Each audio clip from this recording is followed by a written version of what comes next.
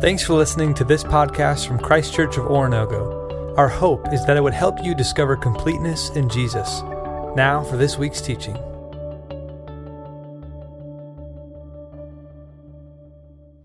Now I rejoice in what I am suffering for you, and I fill up in my flesh what is still lacking in regard to Christ's afflictions, for the sake of his body, which is the church. I have become its servant by the commission God gave to me to present to you the word of God in its fullness, the mystery that has been kept hidden for ages and generations, but is now disclosed to the Lord's people.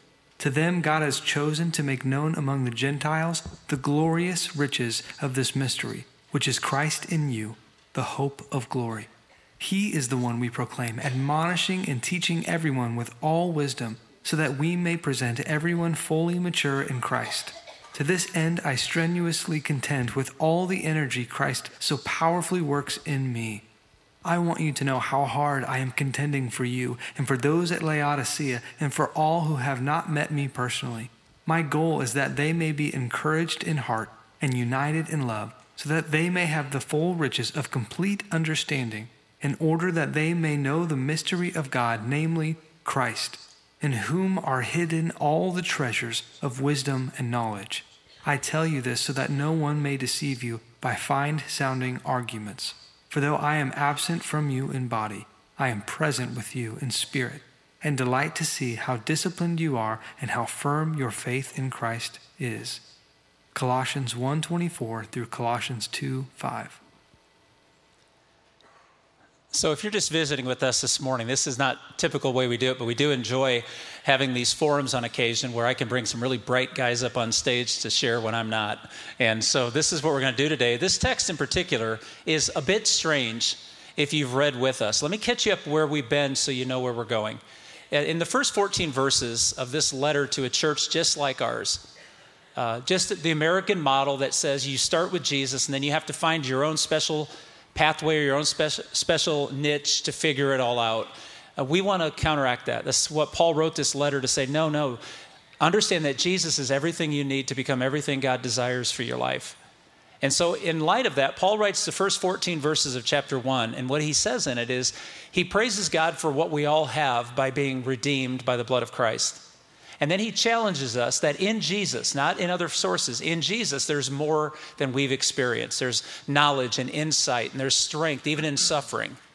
And then in verses 15 through 20, which we covered last week in week 2, Paul writes this anthemic passage that talks about Jesus being God, powerful, holy, above it all, able to overcome it all, and then died on the cross so that we could be redeemed of our sins.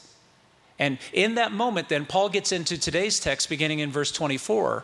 And it seems a little bit odd because he then starts talking about his ministry, his suffering, something called a mystery, that he suffers for the sake of the mystery. And then he encourages them. He said, I do all of this so you'll be unified and drawn together around Jesus. This text in particular was such that when I talked with Michael about it originally, our concept was I think it'd be better to have a conversation on stage rather than treating it sermonically as we're apt to do. So let me introduce, for those of you who don't know these two gentlemen on stage with me. To my far left is Michael DeFazio. He's a professor at Ozark Christian College. He preaches here regularly, been a member of our church for several years now, and Michael teaches New Testament at Ozark. In the middle of us is Mike Ackerman. Mike and his family, his wife Erin, they attend here and have attended here for years. And Mike is a professor at Ozark Christian College too. He's in charge of the church planting major at Ozark. He's also a New Testament professor. But let me give you a little more background about Mike that you may not know. You hear us talk about the Mustard Seed Network and how we're involved financially in sacrificing so that churches could be planted throughout Japan. And that we have sent several couples. In fact, we're preparing now our fifth couple to go over there, our fourth and fifth couples to go over there and be a part of church planting in Japan, and that's so exciting. Well, Mike and his wife, Erin, and another couple that attended this church at this time also were the ones that started Mustard Seed in Japan. He's still very active in going over and coaching and counseling and working with the churches there. So he brings a good perspective to this stage as well. And so I'm very grateful for these two friends of mine and their willingness to come. So we're going to have a conversation this morning, all based on what this particular text and some things that are a little bit hard to understand, what that might mean for us, so that you and I not only know what Paul was doing, but we can also, when we're done, understand what we're supposed to do in moments like this. So the first question is, it begins right there in the first part of the verse. Michael, I'll throw it to you. He says that something is lacking in regarding to Christ's affliction. So how do we get from Jesus is enough, he's God, he's all powerful, to now, is he not enough? Is Paul saying something here that's confusing, or is there an understanding of that might help us? Yeah, I think you frame up the question perfectly, because that's how we would read it maybe if we were just reading quickly and just a quick understanding of the words. I fill up what is lacking in my flesh in regard to Christ's afflictions. Makes it seem like exactly what you said. Option number one is that there's something insufficient about what Jesus accomplished, and that Paul and maybe even others need to come along and make sure that salvation is really a possibility. And that would, as you pointed out, be totally contrary to everything that Paul says in this letter and elsewhere in his ministry. So how do we understand this statement? Is this just a moment where Paul's contradicting himself? It's really not. And it is one of those statements where, when the Bible says something weird, sometimes you have to dig really super deep and to find some background or some other text that help you clarify it, and it's kind of a complex answer. Here, I think the answer is fairly simple. It's just a strange way to say it. I think what Paul's getting at is that Jesus made salvation possible for us by dying to reconcile us to God. Like nothing else needs to happen in order for God to welcome us into his family. He is completely ready, and he's accomplished the satisfaction of his justice and the demonstration of his love. It is done. It is. We talk about the finished work of Christ, but it won't actually reach people if Paul doesn't go around and tell people about it. So that's really the issue that he's getting at, is Jesus came and accomplished salvation, and there's nothing I can do to add to that.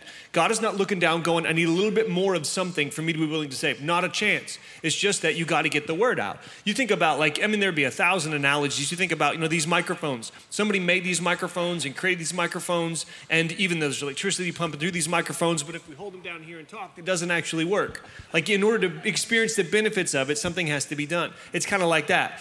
And the one other element, too, that may be relevant to what Paul's saying here is Jesus' ministry was really focused almost entirely on the Jewish people, on the people of Israel. He came to restore God's people and to establish God's kingdom and to die for the sins of the world. And he did minister to some Gentiles, some non-Jews like most of us in the room. He did minister to some Gentiles and in some subtle but clear ways communicated that this blessing is going to extend beyond the Jewish family. But really it was Paul and the other apostles that took this accomplishment of Christ and spread it out to the whole world. So that's really what he's getting at with the language that he uses there. Yeah, and I think when we trace Paul's ministry through the New Testament, everywhere he goes, he gets beat up, he gets thrown in jail. It says that he got shipwrecked twice. To me, one is enough. I'm going to stay on land. But it is costing him something. But I think there's no one that's ever lived that's probably been more grateful for what Jesus has done for him than Paul. He was trying to destroy the church. He was going out looking for people to arrest, and then he was met by Jesus, and it changed his life. And I think really he's here almost using a poetic way of saying, when I think about what Jesus has done for me with his body, and we go back to even verse 22 where it says he has reconciled us through his physical body, the crucifixion of Jesus. When I think about what has been done on our behalf, it just makes sense to get the word out, even if it costs us something. And it's not a way of repaying what Jesus has done. It's saying it just makes sense to go far and wide and to even face certain difficulty. And I think about some of the difficulty that you all face, sharing your faith maybe with family or friends or coworkers, and saying, while it can be challenging and difficult, it makes sense in light of what's been done. And what's left is getting the word out. And so even the way he says, look, when Christ has done this with his body, I'm going to do this with my body for the sake of the body. And he even goes on to say, for the sake of the body, which is the church. And so I think it's kind of a poetic way of saying this challenge makes sense in light of what Christ has done. And historically, what I want us to understand, if you read the book of Acts, when Paul becomes converted to the truth of Jesus, when he gives his life to the lordship of Jesus Christ, it cost him more than you could ever imagine. And then when Paul, realizing that God gave him a very specific calling, and that was to bring non-Jewish people into the kingdom. This was such a radical concept that when Paul first preaches that the Jews are included, he's arrested, he's beaten, he's punished. And he would spend the rest of his career, if you will, being punished for that truth. And so the connection for all of us is that just because Jesus finished the work doesn't mean there's not work. And it doesn't mean that it won't cost us something. That we still are working in the work that Jesus did. And if it costs us suffering and trials, that should be our lot, that should be our choice, and that should be our worship. And so he uses another term in here. So outside of the suffering and the affliction, the concept of the mystery.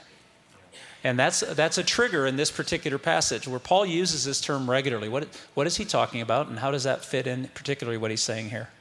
Yeah, this word mystery is something he uses in a variety of his letters to get at this idea that the main event of human history has already happened through the death and resurrection of Jesus, when God came down and lived among us and paid this ultimate price for our salvation.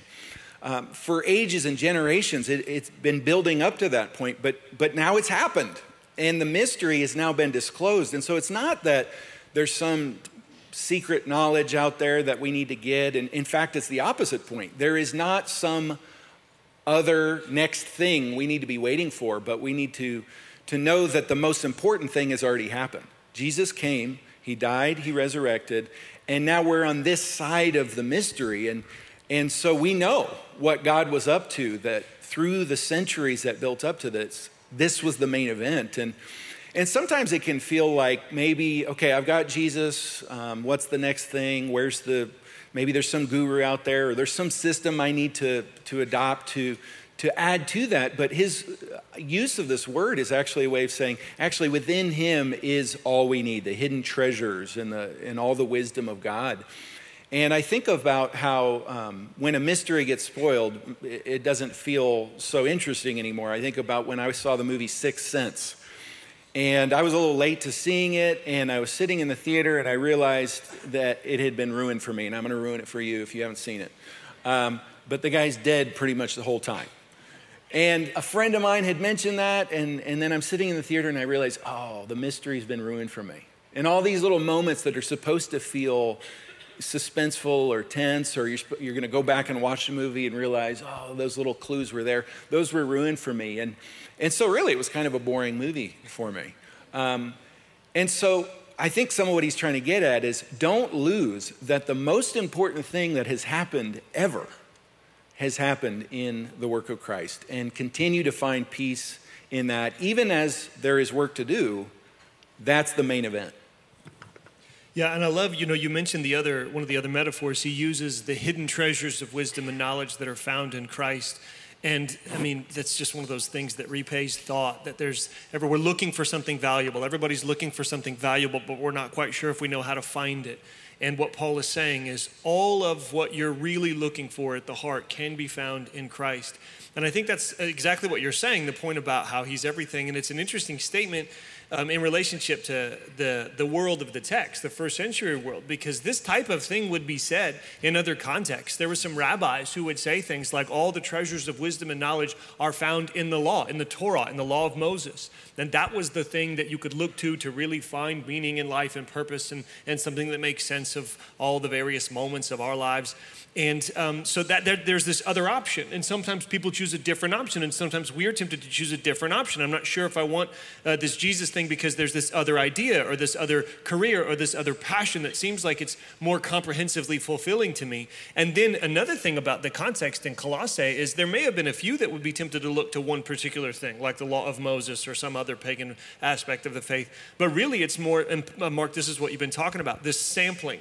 I want a little bit of the law, and I want a little bit of Jesus, and I want a little bit of the pagan rituals, and I want a little bit of these like super intense spiritual practices, and I just want to throw it all together. And that's really what I need. They really weren't thinking like we're going to move on from Jesus. It's just that he's like a part of the equation for us. And that's where all the apostles, all the treasures of wisdom and knowledge. If you want to know the truth that transform you and give you a good life, a wise life, this is the place to look, and this is the only place you need to look. Yeah, because even where he'll go in chapter 2 after this is sometimes things that seem good, things that look very religious, new moral rules, do not handle, do not taste, do not touch, things that have the appearance of wisdom but lack any power. And so things that even could be well-intentioned or look super spiritual could be a threat to the rest we can have in what God has already done in Christ. Okay, so when I hear us, and I hear the words coming out of my mouth most Sundays, and I want to stop and pause and see if there's a connection. And here's what I'm hearing. When we keep saying, Jesus is enough, Jesus is enough, I doubt there's anybody in this room that doubts he's enough. But we also know human nature, right? It's undefeated. Human nature is always going to come back to, yeah, Mark, I know. It's death, burial, and resurrection. Death, burial, and resurrection. I get it. But that at work, at home, at play, at rest, that doesn't connect. So how do we take this concept that Paul says, be very careful that you don't try to add anything to Jesus because it's futile. In fact, it's sacrilegious. And then he comes back and says, no, Jesus is enough. How do we live that out? How do we experience this so we know it's true rather than just saying it's true? Yeah, I think there can be value in trying to really empathize with those that were on the other side of Christ, the ones that were waiting and wondering and anticipating, what is God up to and has he forgotten us? I think about a story from Luke chapter 2 where Jesus has been born, but he hasn't said a word, he hasn't done a miracle, he's just a baby still. And Mary and Joseph take him to the temple, and there's this old guy, Simeon, there. And somehow God had given him insight to say, this is the one. This child is the one you've been waiting for. And it says that he goes over and he takes the baby in his arms, and it's like the original Lion King. He's like, this is the one. And he says this amazing prayer, Sovereign Lord, just as you promised, you can now dismiss your servant in peace. I can die a happy man. He says, my eyes have seen your salvation. And we don't know how long Simeon lived, but we don't know if he got to hear Jesus preach or see him do a miracle. But he was saying, this is enough for me. It's finally come. And to think, well, now we're on this side of it. We have the record of his miracles and his death and his resurrection. How much more should we have that kind of joy? This is the one we've been looking for. And that can be challenging, but just simmering in that and experiencing some empathy for those who were longing for it. I think of another passage, 1 Peter 1, where Peter's writing to some other people, but similar kind of idea that even the prophets of the Old Testament, even as much knowledge as they had, they longed to look into the times and circumstances of the Messiah. But now we know. And so we have this inexpressible and glorious joy because we have the goal of our faith, the salvation of our souls. So I think just simmering in that and thinking about what would it be like to be before, and now that we're on this side, how much more should we just have joy because of that? Yeah, and I really want to, I love both you've said, and I want to launch, there's launch points, I think, in terms of what I'm thinking from statements both of you made. Mark, you talk about how, you say, again, Jesus is everything, death, burial, and resurrection, that's everything, and then our response is, I get it. Okay, I get it, all right? Like, what else? And it reminds me of those moments when you guys have experienced this maybe either as a parent or as a teacher or as a coach, when your child or your player, like, they do other than what you taught them to do, and you're getting on to them, and you're like, no, this is how you do it. And they're thinking, I get it, like, I know. Well, do you? Then how come you didn't do it? And I think that there's this element of you may understand what I'm about to tell you, and so you don't want to hear me, but you're not actually thinking about it in the moment when it's relevant, and you're not actually putting it into practice. And that's what I think it really comes back to, is governing our thoughts and managing our actions. And as believers, sometimes we understand the importance of what we believe. We can't outlive our beliefs. If you don't believe that something is true, then your life is going to be limited, if indeed, that thing is true. But even if you believe something and you'd say, yes, I agree with that, if it's not in your thoughts, if it's not actually making its way into the way in which you think about all the various moments that make up your day, then its impact on you is going to be weakened. And yet at the same time, and that's where that simmering piece comes in, I think, where we just simmer in it, we think about it, we meditate on that truth. But if you're just only always thinking about it and you're not putting it into practice, then those thoughts are going to kind of fall flat. And this is, I think, the way human nature works. What we think about drives what we do, and what we do drives what we think about. And you see this reflected in Paul in all sorts of places. So that would be part of my answer to the question is, let's be people who don't just, check the box. Maybe your regular Bible reading, maybe you try to read the Bible regularly. It's not a matter of, okay, I read it, I still agree with it, just like I did yesterday. Okay, but what are you going to think about, and how is it going to inform those things, and then how are you going to act on it? So that's how I'd say it, Mark. In chapter 2, verses 3, it says, in whom hidden are all the treasures of wisdom and knowledge. I tell you this, that no one may deceive you by fine-sounding arguments. One of the things I want to encourage each one of us to do is what these two have just put together for us. You cannot stop the world from telling you false things, okay? You can't. The world's going to promise you things that can't deliver. It's going to say that Jesus isn't enough and he's been proven. Thousands of years later, he hasn't returned, blah, blah, blah. And you hear those things and you begin to wonder, well, then maybe I just add a little bit of this and a little bit of that. I think what we're being encouraged to do today is very important. To be able to stand up to fine-sounding arguments, you're going to have to know what the truth is. And not only knowing who Jesus is, but actually experiencing who he is, trusting him, stepping out into faith, and living in that reality is a huge step for us, so that what Michael just said makes sense in my heart. I know who Jesus is, but am I experiencing him? So when the world offers me something, I'm like, nah, it's not even close to what I got. It's not even close to where I've been. And God's deliverance and God's presence and the Holy Spirit speaking, all of those things that are taking place that are realities, they're not myths, they're realities. When that happens, we can stand up to the things Paul's cautioning the people of Colossae. And remember, they had bitten the apple, and the apple was that Jesus is a good start, but he's not enough. And Paul's like, no, you've not met him then, because you won't want anything else once you've had him and experienced him. So in light of all of that, in verse 29 of chapter 1, it says, Paul says, to this end I labor, struggling with all his energy, which so powerfully works in me. And the truth be told, that's a 3-week series in that one verse. So Michael, what do you got, or Mike, what do you got for us? Yeah, he starts by saying that this is the one we proclaim, admonishing, teaching everyone, and so that they could be fully mature. And as I'm doing that, it is Christ's energy that works in me. And I think what he's getting at there is a dynamic that is available for each and every one of us, that actually as we're obeying and as we're sharing our faith, we're strengthened by it. I think of even Paul's words to Timothy, who helped write this letter, but in a letter to him, he says, keep teaching these things and you'll be nourished by them. And it's like, as you're teaching yourself. And I think many of us can think of times where actually when we're sharing our faith with someone else, it's like in those moments, God shows up, and in our hearts and minds, we're strengthened in that faith. And God guides us in that moment to help us have the words to say and have the confidence in this message. And so I think he's describing for himself right there what he wants for everybody, and what he was even praying for them earlier in chapter 1, that through the Spirit of God, they would have a growing knowledge of his will, that they'd be strengthened to be able to endure and live a life that pleases God. And so as we obey and as we share, as we actually get this message out like he's trying to do, we find that the Spirit of God is within us, energizing us, empowering us to help us be faithful.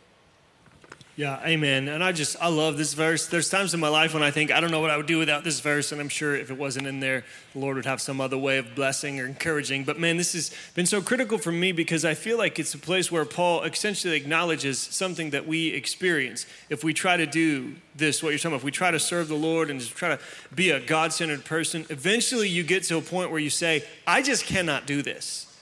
This is too much for me. And if you've been there before, then good job, because like that's what this verse is designed to speak to, and it speaks to it in such a powerful way. I love even some of the words that Paul uses in these phrases. You know, one of the words that he uses to talk about the toil and the work is a word that literally means you experience the pain of being beat repeatedly.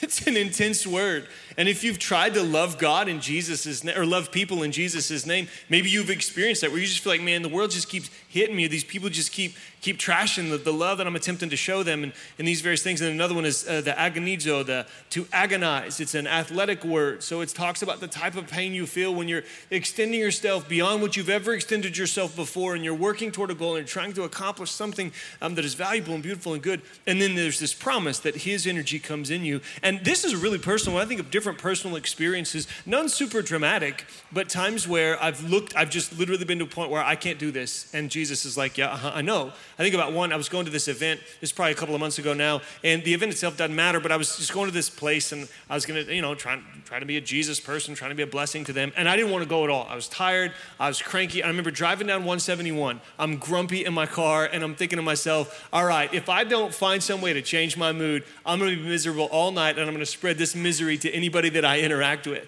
But then I decided I'm going to start praying about this, and I'm like, Jesus, man, like I don't know what to do. I have nothing in the tank. I am on empty. And he just kind of said, all right, well, you surprised by this? Like, at what point did you get it in your head that you were supposed to do this by your own power? And it wasn't actually that I heard those particular words. It was this verse that came to mind. It's his energy that works in us as we work for him. And I remember just resting in that moment. And it wasn't a super dramatic or emotional experience. It was just a matter of, oh yeah, this is true. I'm going to trust that this is true. I'm going to trust that Jesus is here with me and that he's going to enable me to do what I need to do so that I could be a loving presence in this particular situation. And it was. I mean, nothing crazy happened, but nothing super horrible happened either. And I'm pretty sure that's the direction we were going beforehand. So that's what I think about when I think about this passage. So 1 minute each. What word do you have to all of us about this particular text? What word of encouragement that you can give us from what Paul is teaching in this particular section? Well, I think, like we've said, the main event of human history has happened. Christ has come, he's died, he's raised, and we can rest in that knowledge. And like Paul, who knew that he needed the grace of God, he could rest in that and work in that. And we've been given the Spirit of God to empower us to obey and to testify to this whole world. And so while it's effortful and while we're going to face opposition, we can know that it's actually him working within us to achieve his goals in and through us. And so there's nothing else out there that we need to worry about. We can rest in his grace and know we're empowered by his Spirit. The phrase that strikes me as we continue to talk through the text this morning, he says that the mystery is Christ in you, the hope of glory. And I think in terms of a 1 minute final thought, what do we do? I think I would want to key in on that a little bit. The idea of hope telling us that we're actually walking a journey in anticipation of a wonderful destination, and we're not there yet. And so the frustration that you feel and the discouragement that you feel as you attempt to be faithful to Jesus in a world that's not really set up for that is natural and it's expected, and you don't need to worry or freak out that something is drastically wrong with the system. No, like this is like if you're on one of those family vacations and you're trying to get somewhere and you stop midway to get some gas and some stuff at the gas station. The kids are like, are we there yet? When are we going to get there yet? And you're like, no, we're not there yet. We're on the way. But also like this is part of vacation too. So try to enjoy the moment, And I think sometimes Jesus is saying, you guys, like you don't expect to be there yet where everything is fully fulfilled and you can see me face to face. You will, but this is part of the journey too. So the frustration is natural and expected. It's part of how I'm working in the world. So let me come into that weakness and fill it with power so that you can continue to walk with me and experience the fullness, that fulfillment of the hope of glory. I want you to thank these guys for two things. First of all, help me thank them for giving their time and their expertise and their insight. And second, second most of all, that none of us spun on these chairs because we've been fighting it all morning. We just want to twirl. Would you help me thank these guys?